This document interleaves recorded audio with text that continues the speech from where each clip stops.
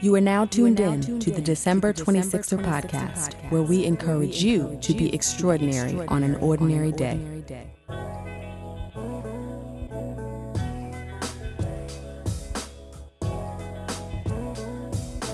What's up, 26er family? Welcome to another episode of the December 26er podcast. I am your host, Delisha, and this episode features Yadan Israel. Yadan is an educator, entrepreneur, writer, and founder of Literary Swag. A Bed-Stuy native, Yadan pursued his undergraduate degree at Pace University and earned an MFA in creative writing from the New School. It was during his time at the New School that he spotted a teen on the subway with a book in hand, making it look cool in a way that only New Yorkers can. Yadan snapped a photo and hashtagged it Literary Swag. This photo evolved into a movement, and eventually the Literary Swag Book Club was born. Today, this subscription service and monthly book club is made up of a collective of people with various experiences and cultural backgrounds who exchange ideas and come to understand one another through a mutual love of books and a respect for the people who read them. In addition to running Literary Swag, Yadan has written for a number of reputable media outlets and is also shaping other writers as an adjunct professor.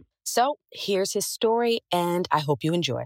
Yadan, welcome to the December 26er podcast. Thank y'all for having me. Thanks for being here. Appreciate it. Bringing good, calm energy, which I appreciate today. Oh, yeah, I have a daughter, so I woke up at 6 in the morning. Oh, yeah. So I have to meet her how much energy I give because I'm about to return to her. Gotcha. So that's, yeah. Understood. So we know you got to get back to your daughter, so let's jump into it. Yeah. Who is Yadan Israel? Who is Yadan Israel? Way I think of it, Yadan Israel is now a father, an editor, an entrepreneur, a college adjunct professor, and the founder of Literary Swag, partner to my BM, Jillian Mojica, a friend to those who I consider friends, family, to the people I was raised with and who I grew up with. And I don't know how else to think about it. I am who I am. Not depending on who I'm around, but when I'm around a certain person, I become that version of myself. I think a lot of us, and I've had this conversation with DeMarcus often, it's not that you're purporting to be someone you're not, but different environments require, as you said, different versions of yourself. Right. You got to shapeshift a little bit. Right. And I think that's... there's this narrative that if you're not the same person in every space, then you're not being authentic. Mm-hmm. And I think that mindset reflects this idea that you know who you are, or we know who we are, I know who I am, and what I've learned, what I'm learning, present tense, is that I'm always learning who I am. Mm-hmm. So a lot of who I was governed a lot by the conditions I grew up in. And so a lot of those conditions, when they're removed, if I'm not that way anymore, if you can remove a condition, then I understand, that's not who I was, that's who I had to be to face a certain circumstance. Mm-hmm. I look at the parts or the qualities of myself and my character as it is who I am, regardless of circumstance. But who I am in a circumstance is how I channel how I channel myself in a circumstance. Got it. So yeah. So I don't think there's anything wrong with understanding that I think that one of the reasons why people don't like to think of themselves as changing is because I don't think we like to think of ourselves as animals, mm-hmm. and think of ourselves in the terms of we navigate our surroundings the way an animal does, and not quote unquote savage, but we're living, breathing things that are at the mercy of a larger ecosystem. Sure. And that's how I understand myself. I'm a part of the world, not it's not my world, I'm a part of it. Mm-hmm. So tell me a little bit about the ecosystem that you grew up in. The ecosystem I grew up in is Bed-Stuy, Brooklyn, in the 90s. So, the ecosystem was, what's the word? It's not even diverse. I would say it was nuanced. It was you had a family, I had a family living next door to me who had 16 kids, wow. 8 boys, 8 girls, all by the same mother and father. And then on the right side of me, we had Jehovah's Witness, and down the block, we had the project housing. I grew up, the first place I called home in Bed-Stuy was Chauncey, between Howard and Saratoga. So you had the project house, a project building, just one singular, state-funded house. And then you had homeowners, you had renters, it was just different values on the block. So I grew up understanding that there is no homogeny, mm-hmm. right? There's no monolith of existence. There are many ways to exist. There's many ways to be. And the real question becomes, how do you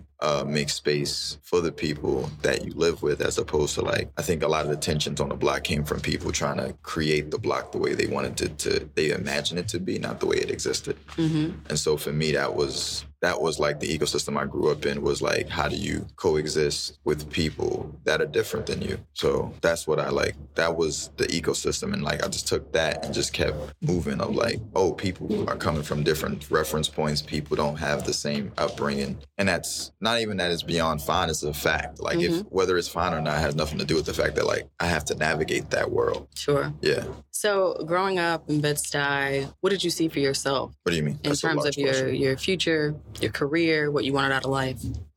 At that time, I didn't really have a sense of a future, not so much because I didn't not some nihilistic, like I didn't believe I was going to make it to 25. I think my life was very like what was in front of me. It was just not getting through the day, but making the most of the day in front of me. Like I was blessed to have parents who were creative.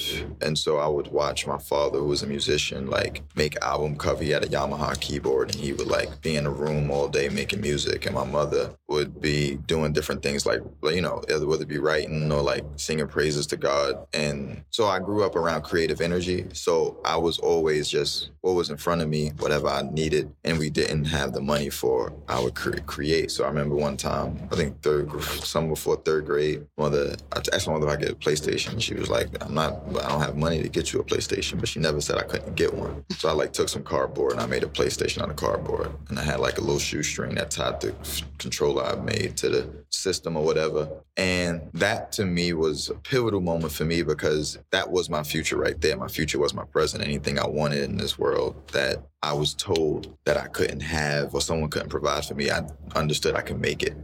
So I think that, like the future to me my future wasn't a hereafter thing. It was always what was in front of me. And it was like, here's a situation, how do I deal with it? And that's how I think about the future. It's like, all right, what's in front of me now? Like I'm thinking 15 steps ahead and tripping over the step that's in front of me. Gotcha. I like that, 15 steps ahead and tripping over the step that's in front of you. Right. So, but we live in a culture, I think, where just by virtue of being in the U.S., where it is about what does your future look like? Right. Like, what do you want to do with your life? What's the next step? Right? Yeah. So was there ever a shift where you're like, I got to look a little bit further than the step ahead? I would just define where I'm at now as returning to everything I knew to be true before I allowed myself to get sucked into what I believed I had to do. Sure. I'm now returning to what I did. Everything I'm doing now is stuff I did before when I was a kid. What happened was I wanted to I wanted to be a part of what my parents would call like Babylon, or like the out there, like just being a part of the world and being worldly and being, like, we call it mixy. And being mixy means that, like, for me, I understand it as sacrifice and what I understand to be my core values and core beliefs. And I think that the core values is like where like our worth comes from. Like what I actually value, what I spend my time doing and what I want to spend my time doing. I was like growing up believing that, I remember I was a kid, like probably like 9, 10, probably a little older. And I remember I knew I wanted to be a teacher from the time I was 10. And I was like, I want to be a teacher. I remember somebody telling me, they don't make money. Right now, I didn't have the language to know like, well, how much money do I need to live? Or I was just like, they don't make money. I didn't know what that meant. Like at the time, money was, we need something. Do we have money to get it or not? It wasn't this whole like Roth IRAs and putting money away and all these things are like, that's an understandable, like I understand that. But it was also the fact that was the first response to me. It like put me on a trajectory where now it was like, okay, so the value of what I want to do is predicated on how much money I make. But I still don't even know how much money you even need to make to live the life you want to live, because no one asked me, well, why do I want to be a teacher? So it was like that first sort of thing of like the response to what I'm declaring I see for myself is, well, they don't make money. Not how much money do they make, but they don't. It's sort of like, that's not valuable. So you're not valuable. So I was like, all right, I want to be a football player now. Then it was, statistically speaking, and it's like, all right, so what is going on? Like I'm picking the job that I feel like it's noble to me. I enjoy helping people learn. I enjoy learning. That don't make money. I want to be a football player. They make money. That's statistically improbable. And it was just like the narrative of the lawyer, doctor. Like it was this, like it was just always corny to me. me. Like, it was very corny to me because it's like there are so many jobs that like I like stunt women, like who makes the elastic on the elastic gasket on a refrigerator. Like, there's so many different jobs that are out there, and I understand that one of the things that coming from poverty means is that space to be curious is believed to be non-existent. I believe that growing up in poverty makes us think that we don't have. And so part of where my narrative of wanting to be something came out of this internalized narrative of lack. Yeah. That I was looking at what I didn't have. And when I was looking at what I didn't have, it was all material shit.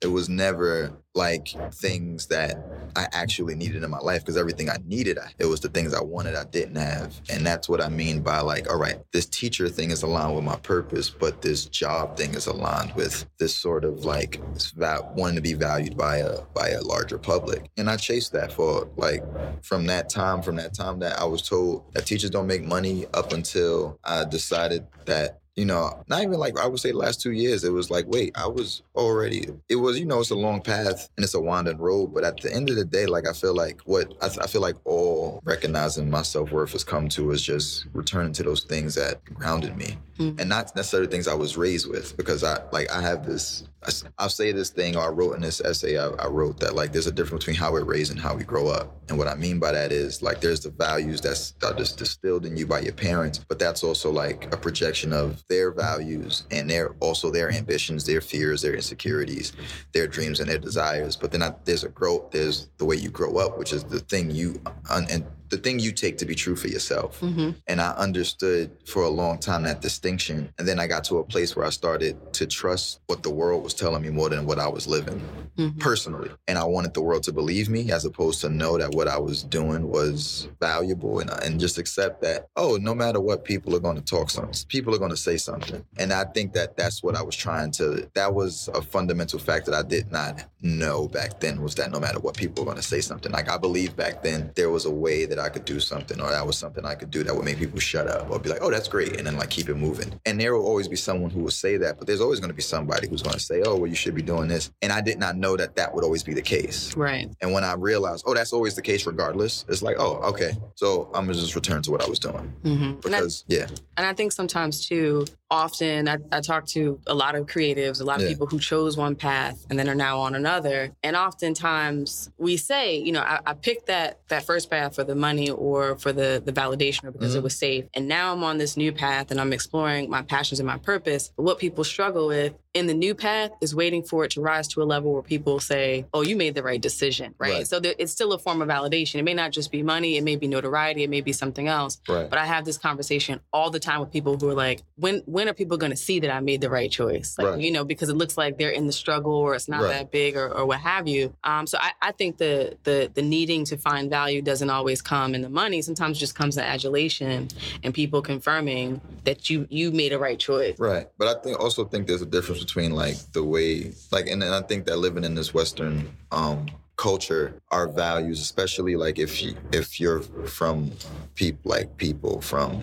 you know, the diaspora, and I've done not enough, no, it's never enough, but I've done my share of reading pre-colonial writing about like what West Africa looked like and how it operated prior to colonialism. And so one thing, like, there's the narrative that, you know, we were divided and conquered, and that was the way we were as a group of Black people, like absconded from Africa and brought over to America. And I saw a map of pre-colonial Africa, and it was more divided, quote unquote, than it was now, right? These whole countries, Nigeria, but it was always tribes and small tribes. And like growing up in Bed-Stuy, it's like, oh, Hancock don't go to Jefferson unless you have, and Jefferson don't go to Gates. And like the pathology of like the Western perspective is like, oh, we navigate like this because of them, as opposed to, no, there's something about the way we've always operated that's still true to how we operate, but we don't have the language to understand it outside of a pathology. And what I say that to say, like, I think a lot of the ways we create, and I mean like Black Americans specifically, because that's my experience comes out of. I think a lot of our narrative And I think the American part is important because like I think the larger American narrative is the rags to riches story. Sure.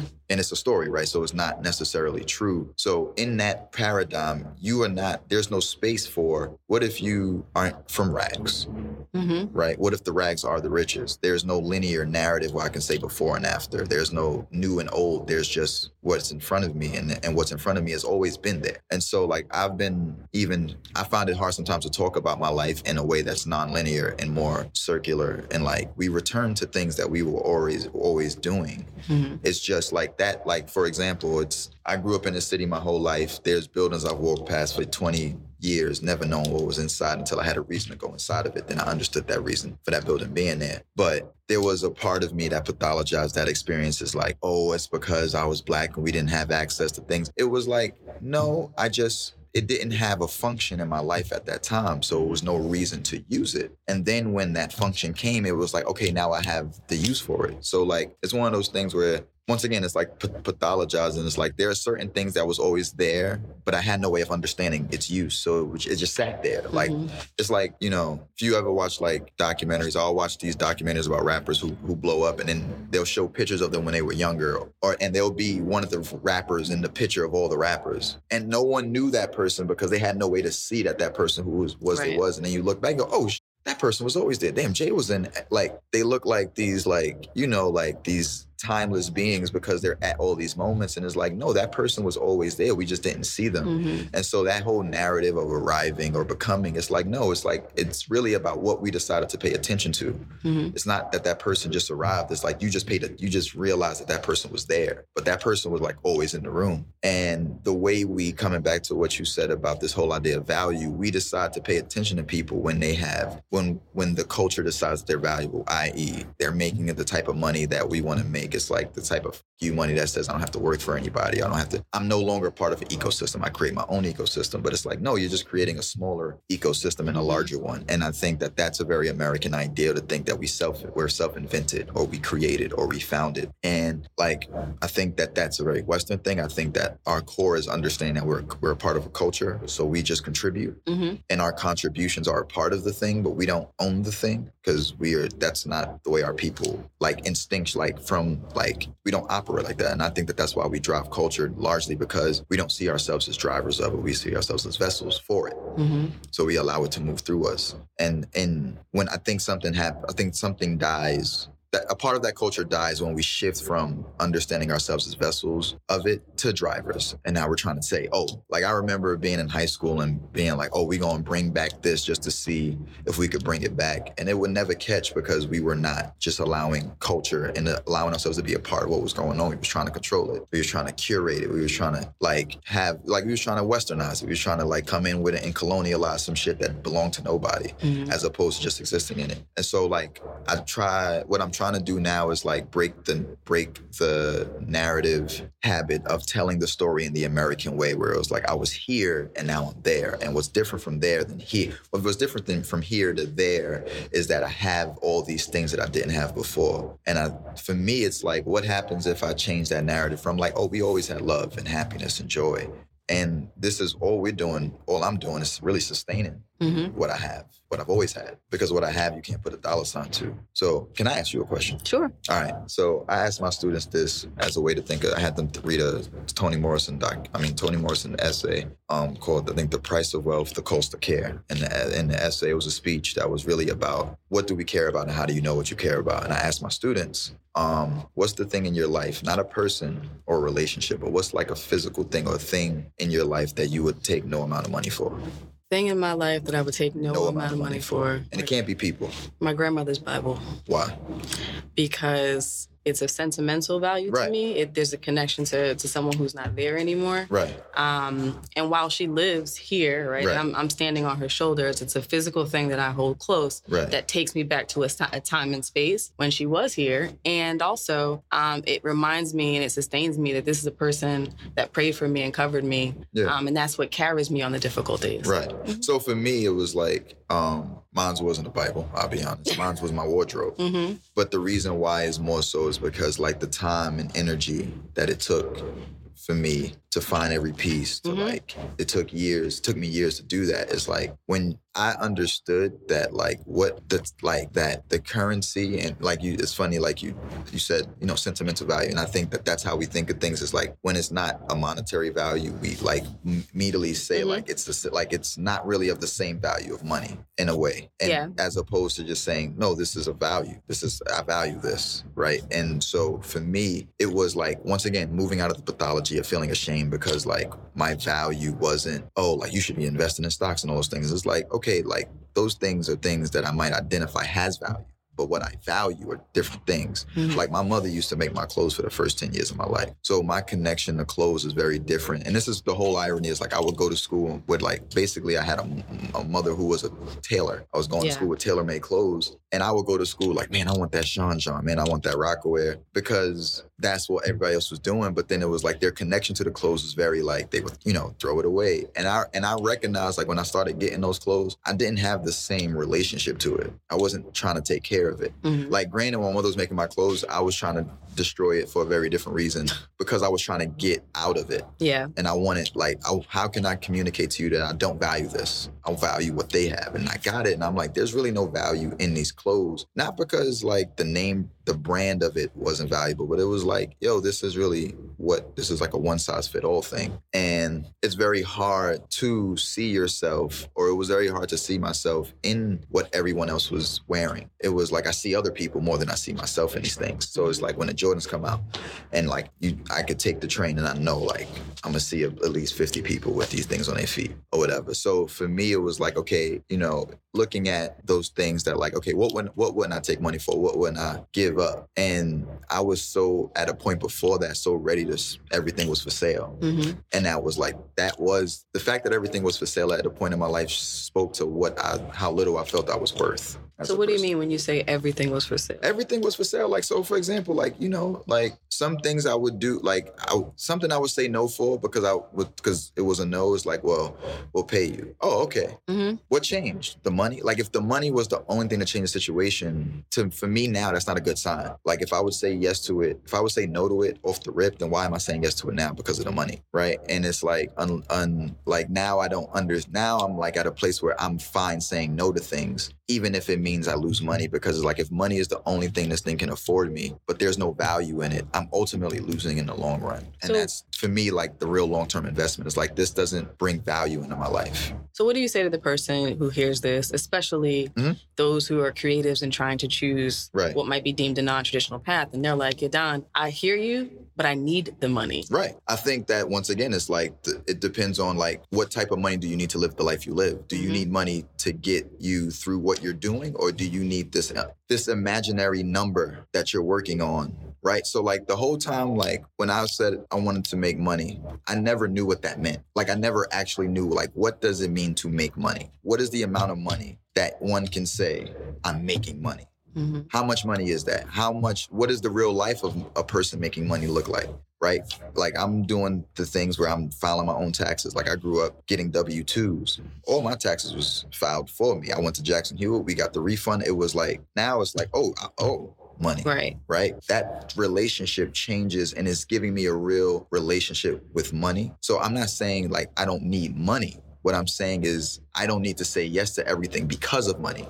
And I understand that the temptation is, especially as an artist, that getting that yes is hearing the word yes is an addictive thing, because as a creative, part of the impulse is creating out of this feeling that you're getting told no a lot. People are telling you what you can do, what you can't do. And when you create out of that, no amount of money is going to fix that feeling, because it's always going to be the next yes and the next yes. And what I saw was I was saying yes to so many things that I wasn't actually giving myself the capacity to be present in a lot of them, which is why like I would do a lot of things. And then when it was done, it was like I couldn't even think about it anymore because it was merely the next thing. So it was all these things that I did that I was never present for in the same way. Whereas now I'm not on this like, what is like a monk where I'm like, oh, that money is not what I want to touch. It's like I got a daughter, I got rent, I got things like everybody else. But I think that that's that very like, oh, I'm gonna reduce everything down to money. Whereas like, what's the value? Like if money is the only value, then it really just speaks to that's what you value right now, which is fine. But understand that value system comes with its own implications. And I don't know what the particular person's life would be like, so I can't make a cookie cutter answer. But I think that when your life looks very particular when the main thing you value in your life is money.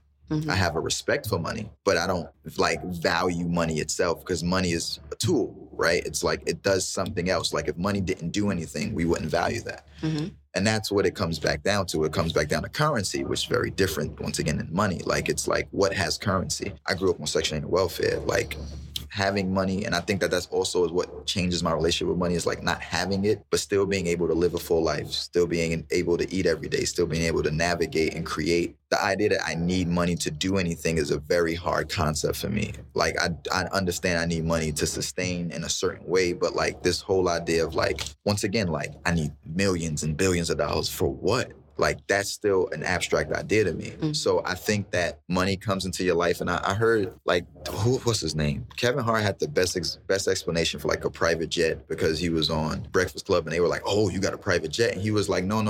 You need to understand. Like I'm at a place in my life now where the type of things I'm doing necessitates me having a private jet. Like I have meetings where like commercial flights don't move at my schedule, so the private jet is a way for me to get around based on what my life looks like." And I feel like where I was before is prioritizing the money was trying to create this life, trying to get the things that create the life. Like if I get a private jet, then I'll create a life that needs a private jet, as opposed to like, no, you create a life. You live a life that because of the life you're living, these things become necessary. You understand their value now. Like, okay, I know why I need this, as opposed to like, yeah, I got an assistant. Why? You only get 2 emails a day, but it looks good. Like, it's like, oh, it makes you look important, but do you need one? And so it comes to, for me, it's like an artist feeling, which is a necessary feeling of needing money versus like understanding what they need the money for. I think those are two different things. And I think that understanding what artists need the money for, I think it's a shift from just identifying money to like, okay, what's the best way to get the money, right? Because I can tell you honestly, like there are essays I've signed over not knowing my rights as a writer in like publications who like have full rights for a $50 check because I needed them. Like I needed $50. And it's like, there was many ways I could have made that $50. I had a romanticism of how I wanted the money to look, where I wanted the money to come from. And because of that, it's like I've sold off something that was of value to me. So like, you know, if I want to go write I run to go write a book, more times than not, you ask these people for your rights to publish, they'll give you the permission. But it's like, well, what if those moments they don't want to do that? Now your stuff is held up. Like you know, watching this whole thing with Taylor Swift and her record label, and it's like people value money until they start to see, oh, my masters was valuable, my publishing was, my stuff, the things that I created was valuable. So like, I think that that's just like once again, that narrative of like, you're in that place where you need money. And I think that that's always the case, but it's like, what do you need it for? And I think understanding what you need it for helps you understand that the money is, once again, still a tool that you use as opposed to like something you allow to yourself to be used by. Right. Because people could dangle that carrot over you and say, well, give you this. And it's like, what did you drop to grab, right? And then what did they pick up because you dropped it? And then they hold that over you. And then you're buying back the thing that they, like and they're charging you double what they paid you. Right. And I think when people make those types of decisions, we see it happen all the time in music and other industries. It's not even always that they fell for the smaller check just because it was a check. Sometimes it's also the notoriety. If people say, we can bring fame to you, I have worked and advised artists and people who are in entertainment. Right. And I've said, you know, this is a terrible deal, but I'm getting exposure. Right. So sometimes I think people make the decision knowing that the money isn't right, but because they're seeking an audience and they feel like this deal is going to give them that audience, they'll take it anyway. You know, all right, like this is the English teacher in me, but like even that phrase, I'm getting exposure, right? Like the verb in that sentence is am, right? Versus like who's exposing you. So it's a sentence that like is framed actively because the subject, who is the person saying they're getting exposure, is framing it as if they're in control of that exposure, as opposed to someone is giving me exposure, meaning that exposure is contingent upon what that person wants to show about you. Yeah. So you're not even in control of that exposure. And of course, you don't learn this without going through it. So I don't even believe that like the one thing I feel like that's not moot about advice, but it's like, I think advice is like a way for people to have language for when a thing happens, a way to see like, oh, this was going to happen. This is the way it plays out. Because people still got to take them, like they got to catch their fade. They got to get their fades caught. Like I've watched so many interviews and still make the same mistake because it's like, that's a mistake for me to make because I have to learn from the way it looks for me. Mm-hmm. And I think that part of what I think sometimes the obsession with like reading, watching other people's stories is like, how do I like hack the game? And it's like, this is right. Yeah. It's like, how do I find this way to not do, how do I not learn really? Right. So it's like, how do I like create this way of living where I'm not as curious, which means I'm not failing, which means I'm not learning. But then because I'm not learning, I'm not growing, because I'm not changing, and I'm not like looking at the situation and go, okay, we've done that 12 times. And it was, let's try the 13th time a different way. It's like, how do I not try 13 times? How do I come out on the first one and just kill it every time? And it's like, that is like there's like every profession has a language for like, that's not success. It doesn't count as success until you have to fail, because you have to see what was it that you need to do that you're not doing. And I think that like in that mindset, because what I hear is more of a mindset about like who has control over your destiny more than what they're getting. Mm-hmm. It's like, oh, I don't have to think about myself because these people got me. They're going to take care of me. And that's the language, right? It's like the language of, oh, well, we got this. Oh, we'll do it. Oh, and so it's like, okay, I don't got to think about my taxes. I don't got to think about my house notes. I don't have to think about myself. Mm-hmm. I could just like go out and do shit. I could just not think about myself as much as possible. And I think that narrative also is like people realizing that their lives are in shambles because they're not in control of it. They've put all these people in control of their lives. Like T-Pain even saying like, you know, I haven't seen my kids in years because I was on the road so much, because the exposure and wanting to get my name out there. And it's like, but for who though? Like to who does it matter that like, why does it matter to you that these people that you don't know, we've been saying it interchangeably, like people, but who are these people? Mm-hmm. Not like this idea of people, but like, are these people you actually know and care about or whatever? And so like coming back to the value system, like what's rooted me in my whole like literary swag, whole ethic of like bringing clothes to fashion is like, that's what I was doing when I was growing up. It was always clothes or fashion.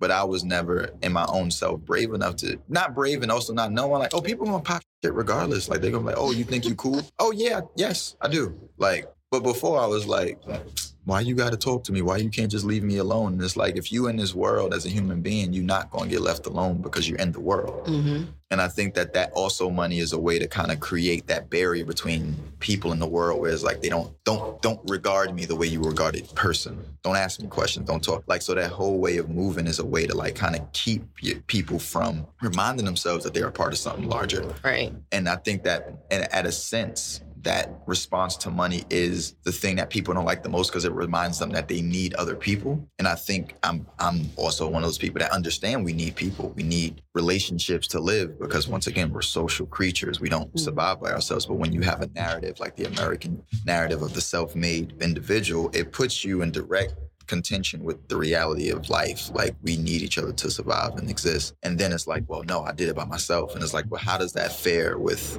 what we know is true about living things, living organisms, right? So I think that the whole idea, when I say you don't need money, I'm not even saying you don't need money. I'm saying like, understand where your values are when you accept money. Mm-hmm. If money is the only thing you're doing it for, understand that that's what you're doing it for. But I feel like sometimes artists get unrealistic and they accept the money, but then they want, I want to do this. It's like, no, the money dictated that you became an employee. You got paid for something. Mm-hmm. So if they're telling you to do it you got paid to do it a certain way, do it the way they're telling you to do it. It's a job now. But if you want the creativity, you got to accept that that's going to look like maybe less money on the front end, maybe more of an investment, right? You're investing more into your thing, which means you're getting less on the front end because I looked up the word entrepreneur recently because I never looked it up. I just like always heard it as a term. And the definition of entrepreneur is the person who assumes the risk in a business or an endeavor. And I was like, oh, like that really is like, how do you live your life entrepreneurial? It's like to be in charge of it, right? Like, oh, if something goes wrong, you're in charge of it. Like, it's like if I get my W-2 and something's messed up, it's like I got to go to my boss, go and have them fix it. But like, when something's wrong with the W-9 or whatever, I don't even know what the term, I don't know if that's the right, I'm still learning the forms. But like the one you do for self-employment, if something go wrong, they coming for you. 1099. 1099, right? they coming for your receipts, not for your boss's receipts. But I think that having that relationship to my own life where I understand, I'm learning, and I'm curious enough to learn about how does money come in and out my life. Wait, I spent how much on what? I got to hold myself accountable for that. Wait, I got to make an adjustment. And I feel like people don't want to make their own adjustment. They want their lives to be adjusted for them. So it's like, how can I stay the way I am, but yet have someone else do something where I feel like I'm changing? So if I just made more money, I used to believe that all the time. Like, the reason why my life is the way it is because I'm not making as much. I'm not making more money. And yes, wealth inequality is a very real thing, and I should be making more money. But also, what would I do with it? Spend more. Like, I wouldn't save it. I wouldn't invest. I would just buy more of the things that I bought, but not with the money I already have. So what I began doing, in addition to, and I think that F. Scott Fitzgerald has this quote that says the sign of a first-rate intelligence is a mind that's able to focus on two contradictory things at the same time and still be able to function. And it's like the walk and chew gum thing. It's like, okay, I can understand wealth inequality and fight for that, and also make more responsible moves financially, as opposed to thinking, well, what's the point of being financially responsible if those people at the top, quote unquote, aren't financially responsible? And it's like, am I modeling myself after a person I've identified as part of the reason why I'm in the situation I'm in? Or am I looking at this is not a healthy, sustainable practice that anyone should have, and I'm gonna make those changes regardless and fight for the thing at the same time? Not because I want to be on top of that paradigm, but I really understand that the paradigm is not healthy, right? The whole idea of the whole idea of not being in charge of my life and then using a proxy of being in charge of other people's lives as a way to feel control of my own life. And I think that that's really, to me, where the Western capitalist structure comes from. Is like, I want to control other people, but I don't want to be responsible for them, but I want to control them. And I think that what my relationship with money has taught me, from when I didn't want to understand it, I didn't want to know, I didn't just, here, take it. I don't just figure it out for me. Now I'm like, no, let me see, walk me through this, help me understand, because I want to understand my life. And I want to understand, okay, I might say I don't value this, but if I spent X amount of money here, then I value that. So I got to look at my value system. Is this what I really value? Because I might subconsciously value it and not know it. But if I'm not taking my own inventory of my life, then I have no way to change the relationship. I have no way to change my own relationship to my life.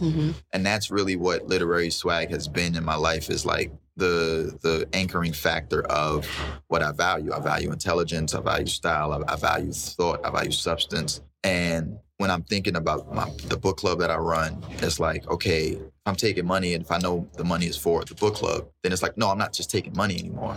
I understand what the bigger picture is. So if I take money and I do something that somebody like, oh man, you didn't do this right. It's like, I know what my values really are. I know my priorities. I'm like, okay, this money is going to be going here. I'm not taking the money because it's a check. I'm taking a check because I understand a check could do this for that.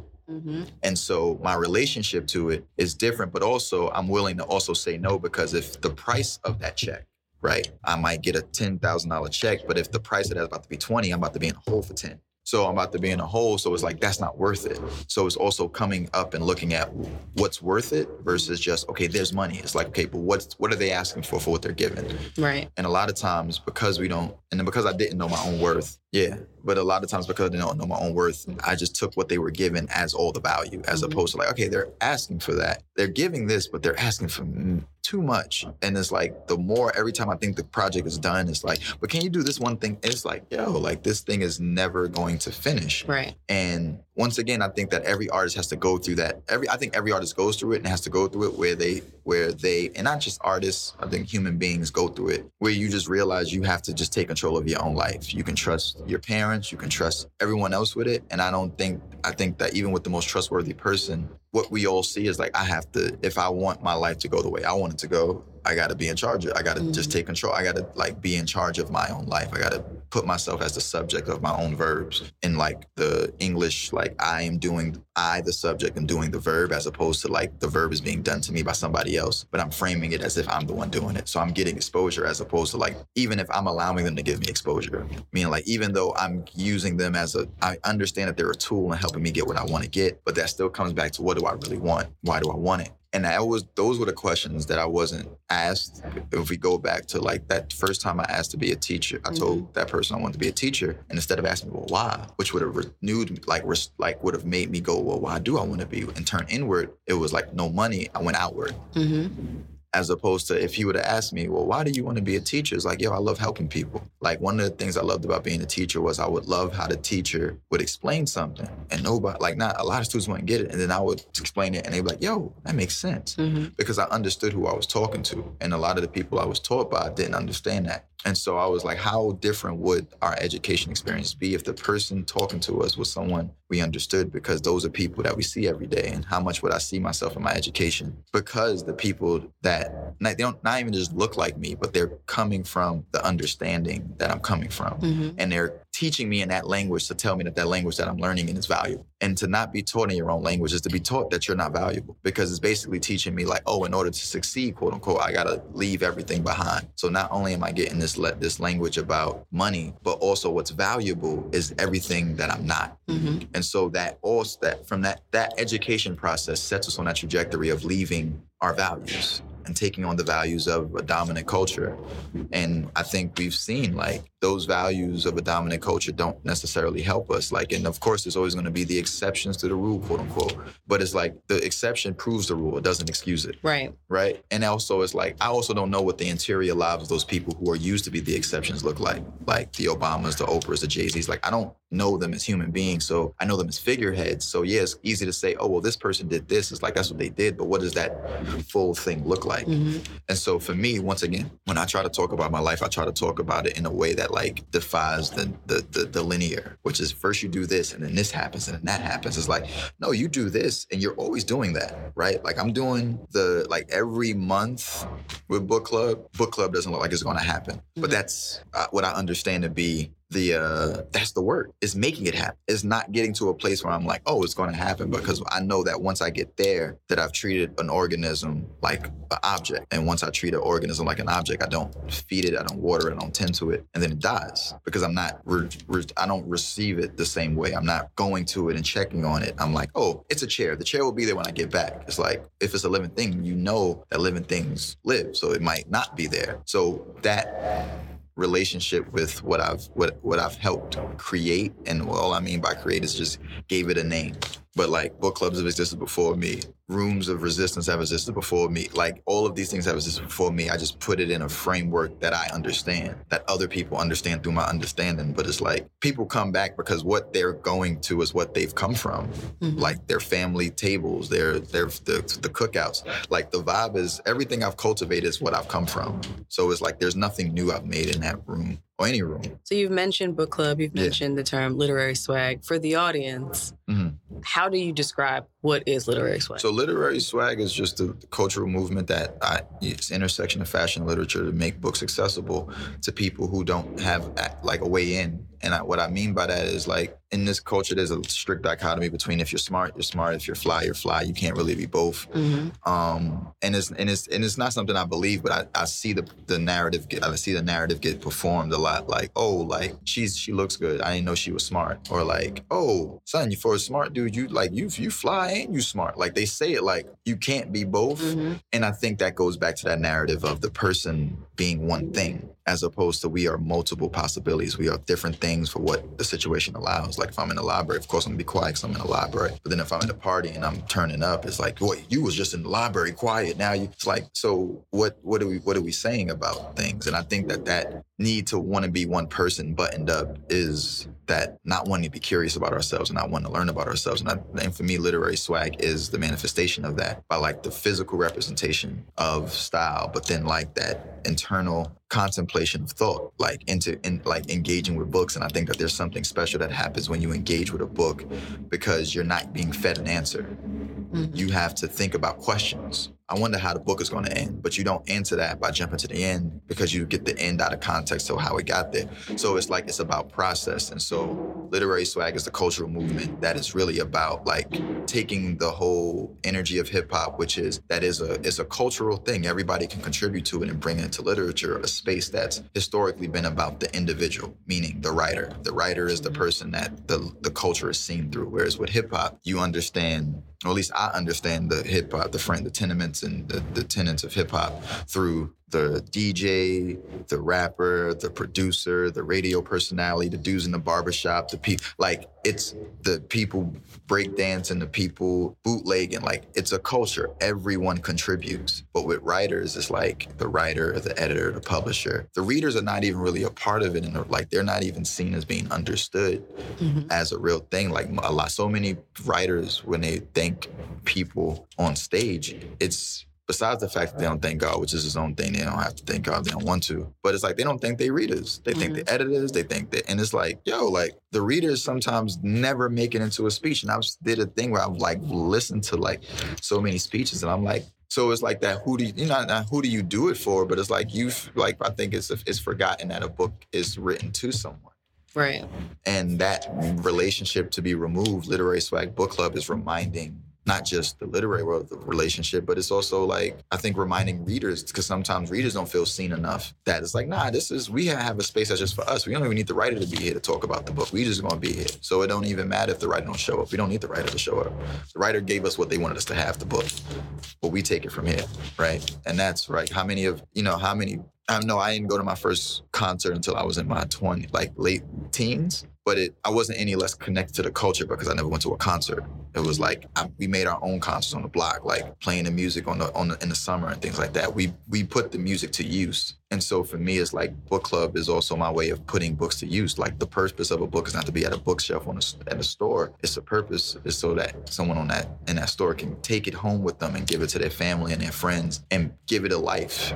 And that's what I think book club does, is it gives these books that people often think is these like dead objects a life, because it lives through the people who read them and pass them on. So like that's really what literary swag is. It's like I would say like literary swag is like the hip hop of what I'm doing. It's the larger cultural thing. And then like book club is like a vertical within hip hop. So it's like a way that hip hop looks. So like rap is a way that hip hop looks, as opposed to like, well, hip hop is the fashion, hip hop is the dance, hip hop is it's all of it. It's like there's parts of it too, but one is all and like all of it. But no one thing is all of it, but like all of it is all of it encompasses everything. So like, who is it recently? Like Dapper Dan is literary swag. Just like Dapper Dan is hip hop, Dapper Dan is literary swag, because I read that man's book and I was surprised how much he read as a person, because so much of the narrative was him as a hip-hop pioneer and fashion designer, that it was really, once again, limiting him to one way to be. So when I read his book and how much reading he's doing, I'm like, yo, this dude was literary swag before there was a name for it. Which is to say that I didn't create this. This was always here, right? So that's what literary swag is like the things we see every day that we don't think is possible. That's really like the larger language for it. It's like, oh, you see a kid that's smart and fly. That's possible. Like you see people getting dressed up for a book club on a Wednesday night. That's possible. Like 20 years ago, I had never heard of somebody getting dressed up to go to a book club. I had never heard of somebody making money off a book club. And by making money, I don't mean getting rich, but making money to sustain what they're doing. And it's like, that exists now.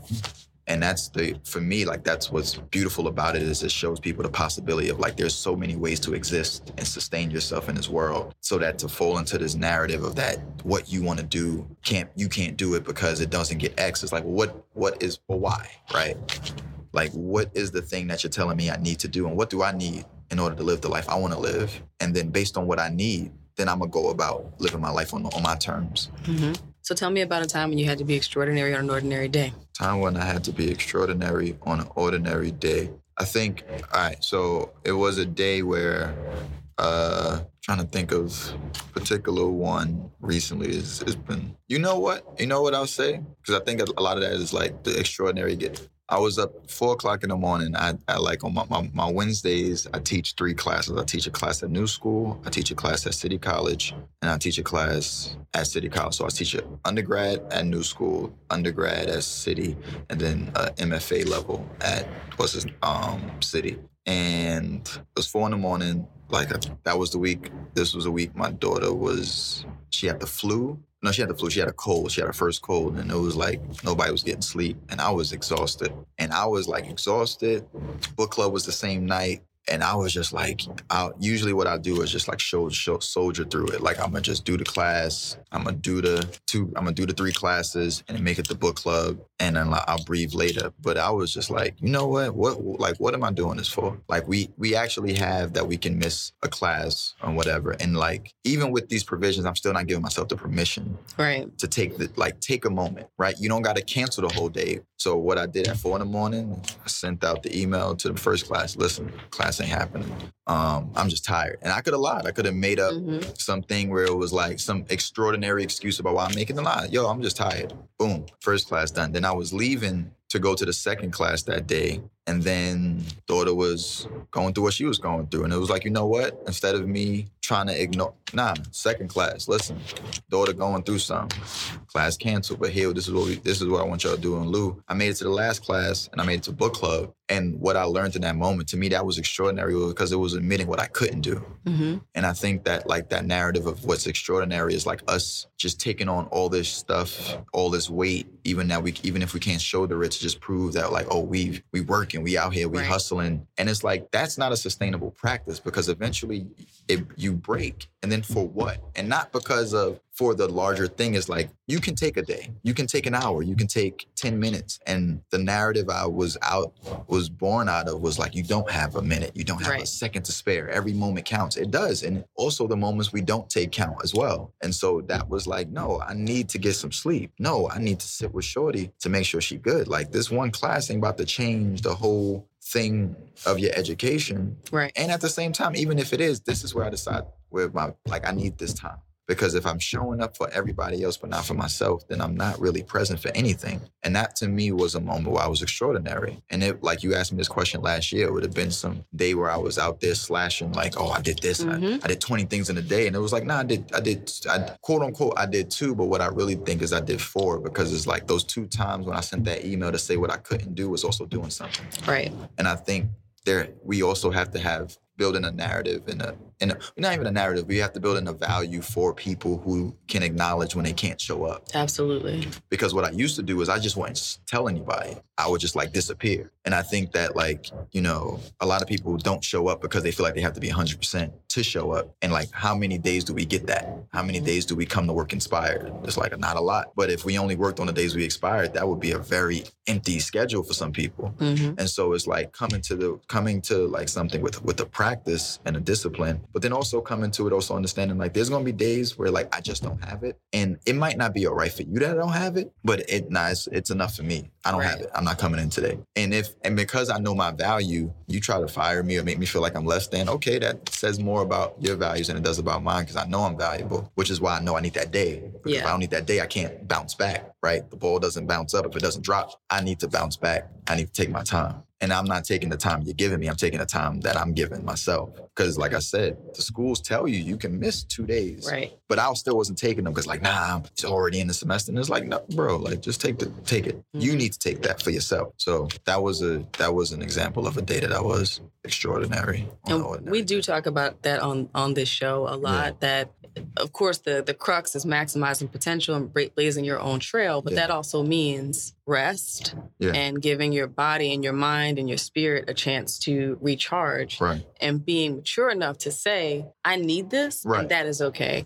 I might give you an explanation, but I actually don't even know you one, because this is what I need for me. So I'm watching this come up on the show more and more, and I'm glad you chose that example, because one of the conversations I've been having with people before we let you get out of here is we're coming to the end of the year, and all these memes about it's the end of the decade and all this other stuff. And everybody's like, what have I accomplished? I was trying to do this X, Y, and Z, and it's about to be a new year. Well, my thought on that is it's about to be a new year. Like, okay, and it, the decade is ending, yes, the year is ending, but that is not a finite period for anything. Right. So just do what you need to do for you. And DeMarcus and I talked about this in our last duo episode, like how we're on like chill mode. Of course, we're doing what we need to do to sustain the brand, and what we're trying to build. Right. But we are not running 100 miles an hour anymore. Right. It's like, this is our time now because we need it. And we felt that burnout, and it was serious and seeping into other areas of our lives. Right. And like the other thing I'll add to that on what you're saying about this whole idea of like